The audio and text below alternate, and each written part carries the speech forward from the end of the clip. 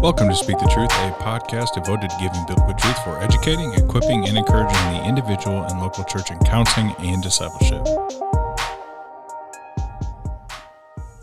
Hello. We are back in studio. Shauna, how you doing? Good morning. I'm okay. Not feeling so good today, but I'm here. Yeah. Excited for another recording. And Jeremy's not here, but he will be here. I got to do it again in this podcast. You got to do his laugh. Yeah. Aw, Jeremy. Jeremy, one more time. We love you, man. Let's make him laugh at everything that I say today. Yeah, that's good. So he is not in studio with us, but we have another special guest with us. We have Andy Swart of Sorts. I had to say it, dude. I'm sorry. Andy Swart is teaching pastor of the Mount Church here in Keller, Texas, and we wanted to get to know him a little bit, and he's also going through our biblical counseling training here at Truth Renewed. But Andy, how are you doing, man? I'm good. Better than Shauna. Mm-hmm. Good. That's good for you. Not feeling well. Mm-hmm. I just hope I don't get y'all sick. No, I ain't making out with you. Okay. I'm Thank worried you. about Mike. That's probably a good idea. Yeah, Michael. I think it's already, whatever you have is already like ingested in you, so I don't think it's very symptomatic That's good. to me. On that I bet our listeners don't care about this. You know, it's part of the banter. Anyway, Andy, can you tell us a little bit about, man, who you are, where you're from, man, how did you get into ministry, what's your experience in ministry been, and all of those good, fun things? Yeah, so the shortened version is, man, I am a Texan. By God's grace, somehow ended up in Arkansas and played college football in Arkansas and moved back to Texas as quick as I could, and then fell in love with a girl from Arkansas. Mm-hmm. And so we dated in separate states the whole time before we got married, so I do not recommend that. First year of marriage was like, hey, figuring out life together. And so we lived in South Texas for our first year. I was doing ministry down there, and then we spent the last 12 years in Northwest Arkansas, where I planted a church up there called Metro Church, and then left there to come to be the teaching pastor at the Mount. And I started at the end of January, so 7 months in, brand new, all that. There's a lot of details in that. Didn't want to be a pastor. My dad's a pastor, good, godly guy. I learned theology at the dinner table, playing catch. That's awesome. But the gospel didn't become alive to me until the fall of my junior year in college, when a teammate started sharing the gospel with me and told me, Andy, I think you have all the right answers, but I don't think you truly love Jesus. And I brushed that off, and then the Lord used a series of circumstances to bring me low. I didn't have a call to ministry. You know, a lot of guys get saved at some point and they have a call.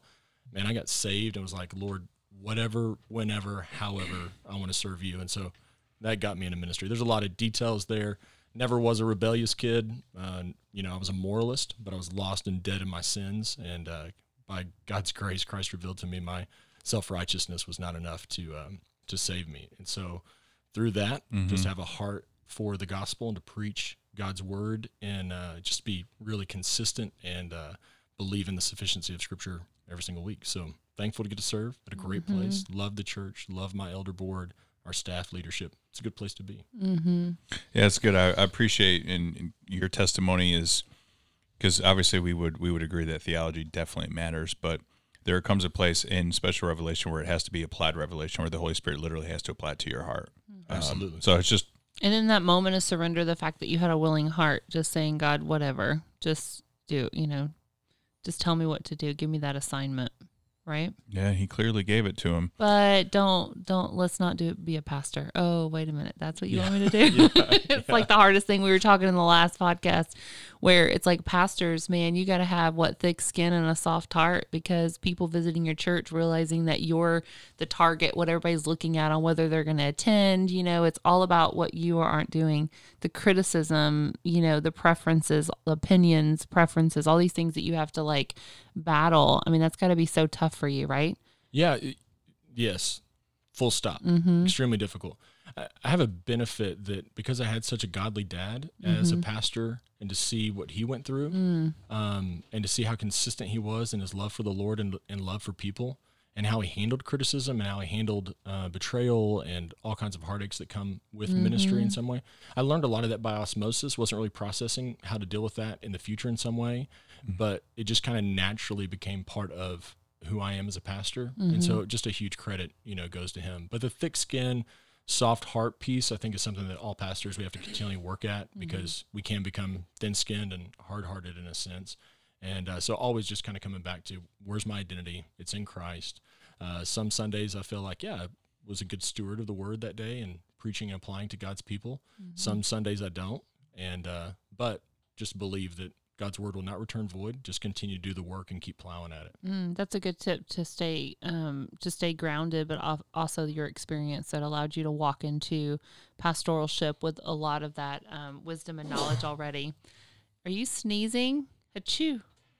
I did. I muted my mic, but it probably permeated y'all's mic. So Thanks sorry, for it was kind of covering loud. it up. Yeah. Yeah. I didn't know it's like a biohazard box. We were going to be recording this podcast, and now I'm exposed to both. Shauna's the sick one. Oh, okay. Anyways, what's really cool is I actually know some people in your congregation and just know how hungry they are for the word. And so it's really cool that you were able to step into an established church body that was really just hungry for just someone to continue to teach me and help me grow. But then obviously you kind of walk in where Ronnie Mills, a couple podcasts, I think the podcast posted before this one, talked about church planning. And so he gets to start the culture from the scratch. You walk into an established church, right? Almost having to either maybe change the culture. I don't know kind of where you are. And so were any struggles there yet? Yeah. So being a church planter in the past, and so planting Metro, it's right. You can establish, the culture, the teaching culture of the church. Start it from the ground up. Yeah, and by God's grace, that culture continues even today in my absence. And so thankful for the elders and pastors there that are continuing just this word-centric, gospel-centered approach to the word, expository preaching through books of the Bible predominantly. So thankful for their faithfulness there. Coming into the Mount, following Ryan Fontenot, who an extremely gifted evangelist, he came in and changed the church. People ask me all the time, "Well, how old is the Mount?" Well, it's the oldest young church around in the sense that 1849 was when it was established, but 2008 it went through a complete church revitalization, and that was because of Ryan's work and completely changed the culture there.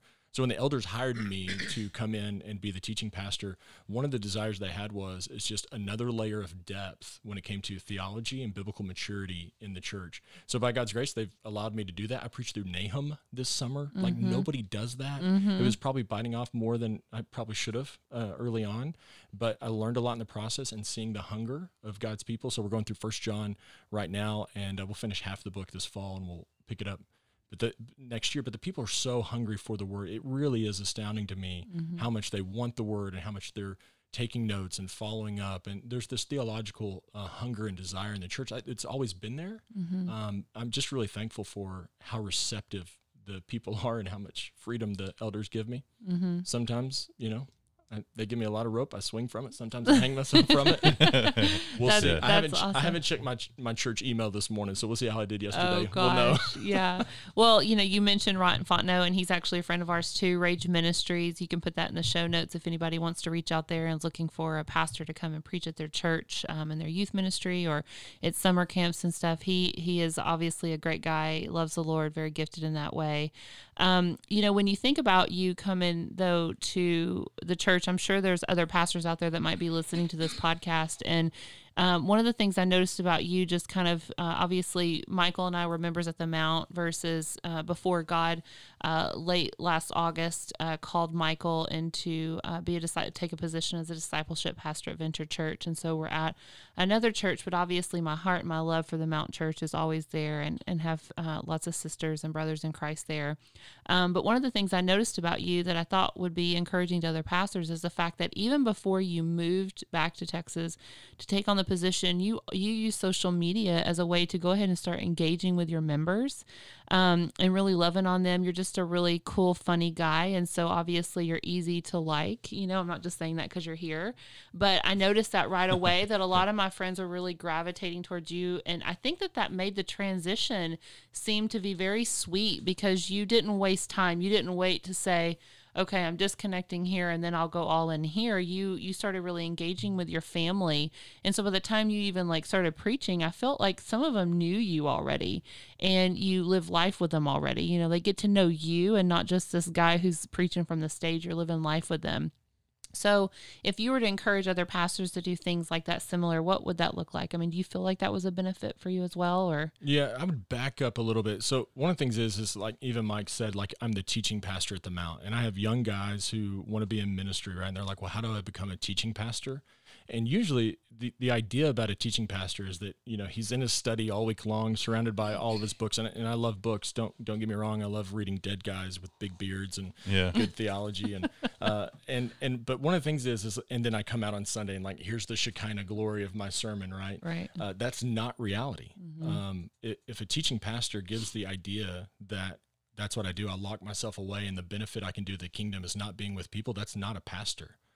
People can get that from a podcast. They can get that from a seminary professor. And so I am first and foremost a pastor and a shepherd. We have a 3-year-old boy that we named him Shepherd for that reason. And so I'm first and foremost a pastor who wants to be with my sheep. And I've said to our congregation that if shepherds are supposed to smell like their sheep, and if they don't, then you're not a shepherd. You're something else, but you're not a shepherd.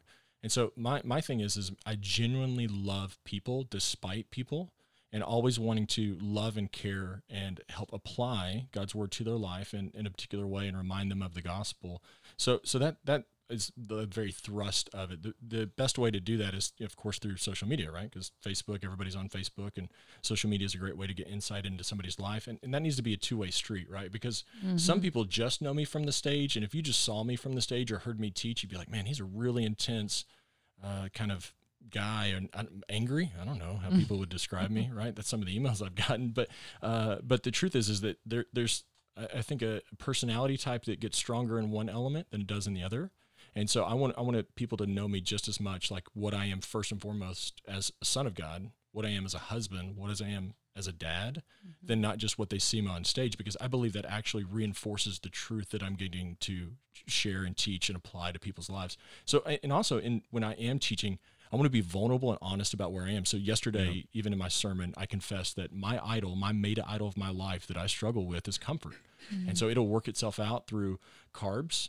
So I said yesterday, I've exchanged the comfort of carbs over the cross of Christ. And that has been my struggle. But I want to create an environment where people know, like, hey, we're not saying be like Andy. We're saying, no, all of us together collectively, let's all be like Jesus. And we're all flawed in this place. We just have different roles in this place. Let's be open about it. Yeah. Well, transparency from the stage is obviously a huge thing. When the pastor is not up here saying, I'm perfect and I have it all. But when you are actually real, saying like, yes, I'm still confessing sin and asking for forgiveness from not only my family, but maybe from some of y'all, I think that's very genuine. And it needs to kind of be starting from the top in that way to really change part of that, changing the culture in your church, right? Well, we're really thankful. Obviously, all the listeners you've heard in previous podcasts, just really who Michael and I are with Truth Renewed Ministries that provides free biblical counseling to the community. And we've been serving them out for a long time, and we're so thankful for your church, trusting us with, as you're saying, shepherding the people that you're walking with. But obviously going into this year with the training program to actually equip counselors to bring counseling back into the church, which is really our heart. Truth Renewed isn't a replacement to what the church should be doing. We just really want it to be the overflow, and we want it to be on mission for the church locally in a way that as we bring people in, we can hopefully then get them connected and getting them the support from the church. That really is where the church should be, right? And so we're so thankful that, in this first program, you and your church was actually one that really jumped right on board. And you started from the top. Like, you brought in a lot of your staff, including yourself, and then as well as other like lay leaders within the church to really jump on this opportunity to, hey, be a part of what this really looks like and bring counseling back into your church. So I just want to thank you for that. And then thank you obviously from starting from the top, and then how that's really going to hopefully transform your church in the next year. But do you want to just kind of share your heart on that, the importance that you feel like it is, and maybe encourage other pastors or people out there that are considering that? Yeah. So on just kind of a 30,000 foot view, I believe the future of the church, the big C in America, is that we have to have robust, biblically grounded theology as we navigate cultural waters. And of course, that's always changing with post-modernity or late modernity now. As we redefine terms, our theology has to be grounded in the Word. The second, I kind of call this the trident of ministry. The second piece would be kind of the organization strategy. So how are we going to reach people far from Christ? Because we know that the old path of, well, they know where we are and they can come see us, or even knocking on doors is such an antiquated idea. And the culture's changed. The church has to change as well to figure out a strategy that is biblically grounded, that reaches people where they are. And then the third piece to that trident of ministry is going to be counsel and care. That God's common grace through, I think, the behavioral sciences have shown us the damage that sin has done. They may call it something else, but the damage that sin has done to people, that the church is not up to speed with how the gospel is the antidote to these poisons and how they've affected people. So we have to have those things in mind. So me as a pastor, always thinking in those kinds of terms, always trying to think down the road, what does all this look like and how it plays itself out, is that first and foremost, like I wanted the training. I've been vocational ministry for about 17 years, and I've done a ton of pastoral care and counseling, done the seminary classes on counseling and all this stuff. In some way was kind of bumbling forward in helping people. And usually it's the wrong approach. That's like, okay, you have a problem in front of you. Okay, one verse applied to that one problem, and congratulations, just apply this verse and you'll be all figured out, right? Here's a verse, call me in the morning. Yeah. Nice. Take a verse a day and there's your medicine. Yeah, pastor stays away kind of a thing. But one of the things is that as I've gone through this process, even as a pastor who's done, thousands of hours of pastoral care and counsel, is that I've learned in so many different ways how the word applied to lives changes lives. And so it's not one of these things like, okay, here's your formula, just use the formula and everything will be better. It's continually exposing them to the gospel and to biblical truth and letting the Holy Spirit do the work. Because we believe that the Holy Spirit does the work, but practically or functionally, a lot of times we don't live in that way. We're like, after 2 or 3 sessions, like, you should be fixed, Mike. Like, why are we still meeting, bro? But one of the things is continually believing in the sufficiency of Scripture and the power of the Holy Spirit to change lives, and just continually coming back to, okay, here's what the Word says. Let's let the Word transform your life. So me personally as a pastor, it's been this incredible tool. It's one of those things, like, I wish I would have had it 10, 15 years ago. But even now in this moment, just knowing how it's already applying to my own personal life, using it with my wife, and my wife even saying like, hey, are you biblically counseling me right now?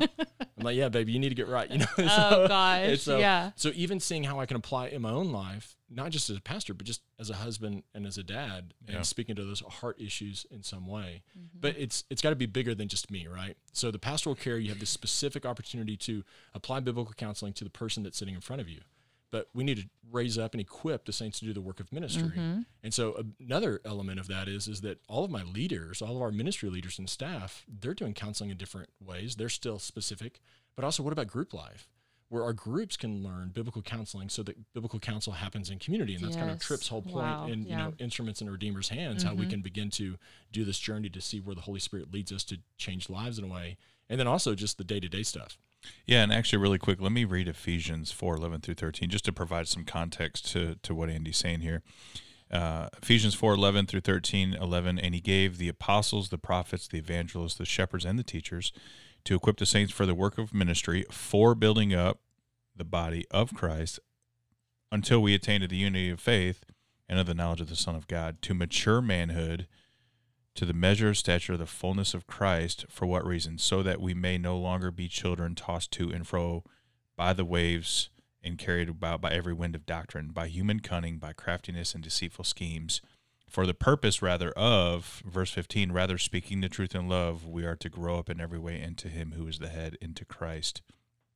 So functionally, you were bringing up the function piece, and so, we'll raise up children ministers and all these different areas of ministry to make Sunday happen. But the reality is the majority of, obviously outside of the point that you made for yourself, but outside of Sunday, the majority of ministry happens outside of Sunday.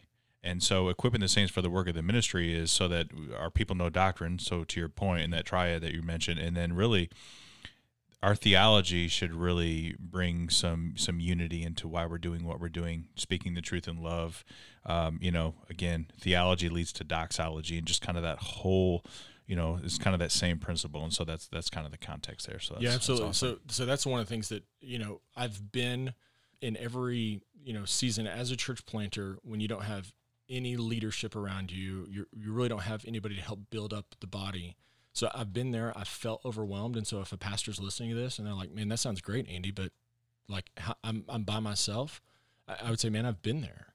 And so, but one of the gifts that we have is that God has given us as pastors to equip the saints And who builds up the body? It's the saints who build up the body together. And so it's continually saying, hey, just don't stop plowing. Like, that's what I tell guys all the time. Church planters specifically, 80% of church plants fail in the first 5 years. I mean, 80%, 4 out of 5 churches fail in the first 5 years. And I know so many guys that failed because they walked away instead of just keep plowing, bro. Just give it time. Yeah. It takes time to make life change and to build up and equip saints. So continue to do that. And one of the ways that you can do that is by doing and exposing them to biblical counseling, the certification that you guys have here. And then also as we begin to funnel more people, more saints, more lay leaders in our church to get the certification, it's this, I think, a patience that has to be built into us as leaders to say, hey, listen, the Holy Spirit changes lives. We believe that. Let us be competent biblical counselors. Let us handle the word rightly and just trust the process, right? So not a big Nick Saban fan, but Alabama football, that's their motto, trust the process. And I would say the same thing to all pastors. Just do you trust the process? That God is going to do this, and he's going to allow you to equip the saints, and the saints are the ones that build up the body. So biblical counseling not just happens for pastors and individual people or some kind of a staff leadership, but it begins to happen in front yards. It begins to happen in community groups. It begins to happen in just these informal relationships we have in the life of the church. And that's how we build up one another when we start to take biblical truths and continually expose each other to those truths. So I'm a huge fan of saying not just pastors should do this, but pastors begin to identify people that have a heart to shepherd and care for other people, whether they're a pastor or not, that are serious about knowing how the word can apply and change lives.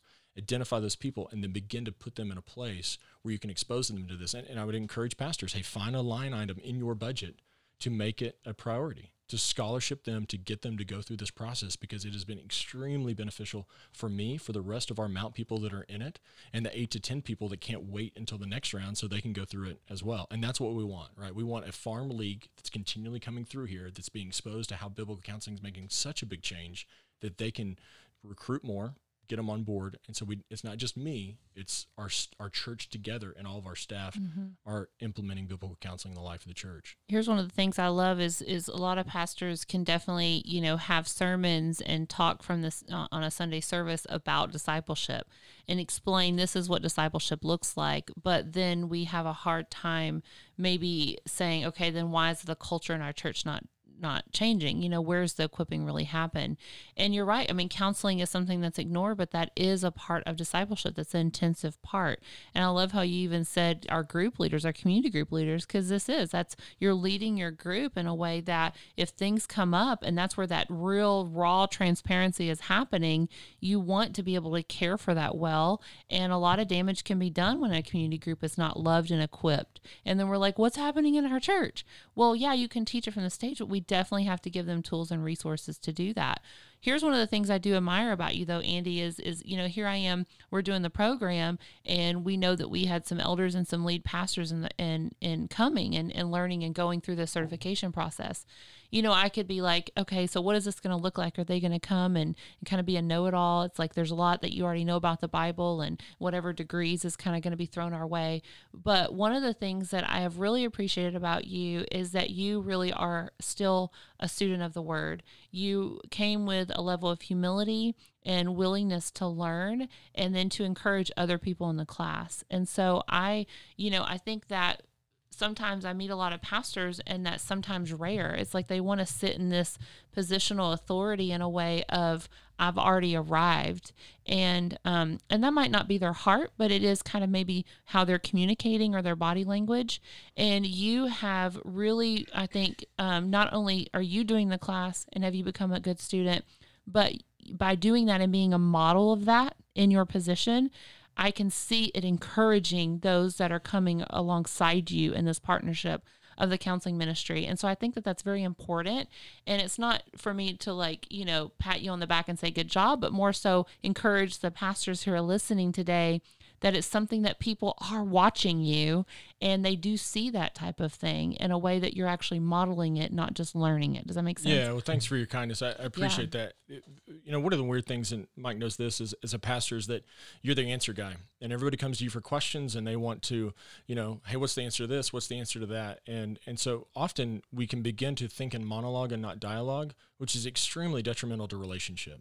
And so I always want to be a guy that is a sponge, because if everything I've read and all that stuff, all I've done is classified my ignorance. All I know is that there's so much I don't know, and that's really testament to the home I grew up in. And so pastors should never act like we've arrived. The more theology that we know, the more we know how inadequate we are and how dependent we should be upon the Holy Spirit. And so there's these forces at play, right? You can surround yourself with all these people that are giving you constant affirmation and nobody's telling you the truth. Or you can listen too much to the critics who are on the way out. It's not constructive criticism, right? They just want to blow you up because you don't preach like Matt Chandler, or your church isn't organized like Tim Keller because they read one of their books and they have it all figured out. That's not Chandler and Keller's fault. It is taking someone else's completely different cultural context and trying to apply it in the same way that, if we go play pickup basketball, Mike, and I'm like, well, you're not as good as LeBron. Well, yeah, because it's LeBron James, right? Like, how unfair is that to you? And so in 2 sports references, that's good. You my were the goodness. first that's dropped some sort of like sports reference. Do you even understand what he's saying? Yeah, I know who LeBron is. Oh, okay. oh, bro. I think I know who LeBron is. Oh. He was at a good point. You interrupted him. No, but it's like that's Get back in the 2. game. First it was Alabama, now it's LeBron. So okay. So in this whole entire thing, though, I think a posture of a pastor should always be, I am the lead learner in our church, because I am more exposed to my own inadequacies as I open the Word. And I think Paul Tripp's just had the most impact on my understanding. I asked the other day on social media, I said, pastors, what would it be like if instead of preaching and teaching like people are projects to be fixed, what if we approach them as hungry friends?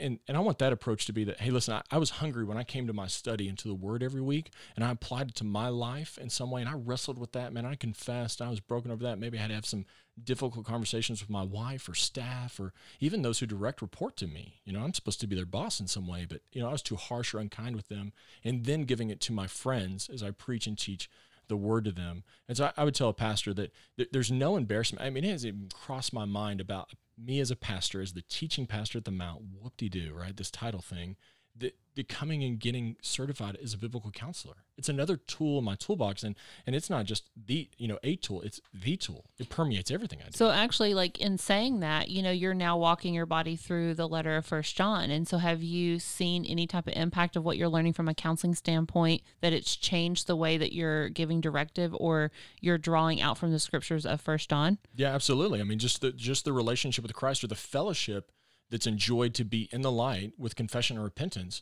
versus holding on to things in the darkness. Mm-hmm. And so you got this duality that's going on in an individual's life where they love Jesus, they truly know him, they're saved, but yet there are these sins over here that they haven't taken over to the Lord. And so it's kind of created 2 different conversations. One conversation about the evidence of their salvation. Are they truly saved? Do they truly know Christ?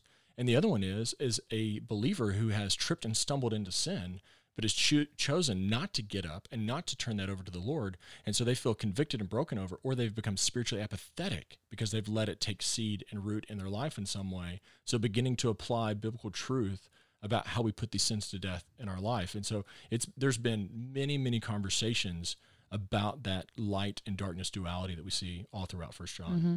As I'm actually teaching 1 John in the women's ministry as well at our church Bible study, it's actually been very encouraging to me, because I do see the scripture as a counselor where we obviously all use 1 John 1:9, if we confess our sins, he is faithful and just to forgive. But one of the things then I see, just as a person who's leading out and wanting to disciple others, is the fact that, John and the apostles' joy was made complete when they saw the spiritual maturity of those who followed them, those that they were discipling. If we just change our thoughts in that right there, just thinking the joy that we receive in living is based off of how we're seeing those that we disciple grow, and that's how our joy is made complete, well, I think we would wake up every single morning and think a little bit differently on how we're serving others. What a beautiful thing, Yep. And so I love that. I love how you can, read these things from a biblical counseling standpoint, but obviously it then encourages you in how you preach and how you lead out, and you're just a model of good works. And, yes, you being the pastor here is one thing. I know we have just leaders in the church that are listening. And so for you, I just want to encourage you in the way of, the pastors can't do all the care in the church. You can't give the sufficient amount of care to every family. So you need those leaders to rise up and to be able to, walk out where they're encouraged to provide intensive biblical counseling to the community. One of the things that I appreciate as a leader myself is when you feel supported. And so you modeling it for them and you encouraging and wanting to change and grow the culture within your church is really key. That even if you're a pastor, you're not in the position to currently maybe walk through something like this right now, to support your leaders to do it is everything. Because when you feel like you're doing it alone, you're not really getting the support that you need. That can be a lot more difficult for your leaders. And so encouraging them in that, right? In that calling. And I don't know where, listeners are, but here in DFW, right, we're in this Bible Belt culture. Cultural Christianity reigns supreme, which is nothing like Christ. It's moralism, it's virtuism, it's comfort, it is God and I are good because I live the blessed life. And the blessed life is not living the light. It is nice houses and lots of kids' activities and nice cars and all that stuff. So we have this consumer culture that says, I come to the church to get. And I even told our congregation yesterday, hey, listen, my preaching and teaching on Sunday morning and the songs that we sing are not enough for you to enjoy, to have this joy that being filled up that John talks about, to have a vibrant relationship with the Lord. It's Monday through Saturday. And so by putting an emphasis on biblical counseling, not as another ministry in the church, but as the core ministry, this is the core that permeates every single thing you do in the life of the church. That's where life change happens, is Monday through Saturday, and not so much on Sunday mornings. Sunday mornings is for the edification of the saints. We come together to apply the word of God to our lives, to exalt his name through song and through preaching and teaching. But it's Monday through Saturday where that equipping takes place, and biblical counseling is the vehicle. And student ministry and children's ministry, every other ministry can fit in that vehicle, but it's not something we add to our menu, our plethora. Why? Because what does that do? That feeds consumerism. And so it is the vehicle that allows us to move the church forward, because this is God's plan A, to bring his redemptive work to all the world. Now it makes sense why you're children's ministers and everybody in the church. You're like, okay, yes, you're doing it too. You're getting involved.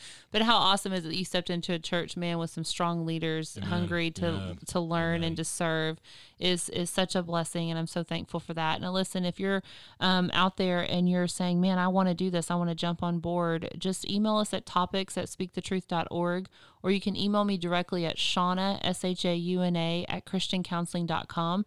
And I'm happy to call you. Let's do a conference call, emails back and forth, whatever it is, to see how I can love you and help you get started. Yeah, Truth or Nude has a training center here, but you can start one in your church, and we'd be happy to help you with that, or just even walk your leaders through it. So, and let me just say this, the Mountain Church, we're starting our biblical counseling ministry in January. So right now we are going through all of the planning steps that are necessary, and the Mount wants to be a resource for you as well. And so if you have questions about, hey, how do we start a biblical counseling ministry, we'll be a couple of steps ahead of you, and you can just look up the Mount.church, and you can email our office or call our church office, and we'll be able to get you connected and help you walk through what we're learning just a few steps ahead of you as well. I love that.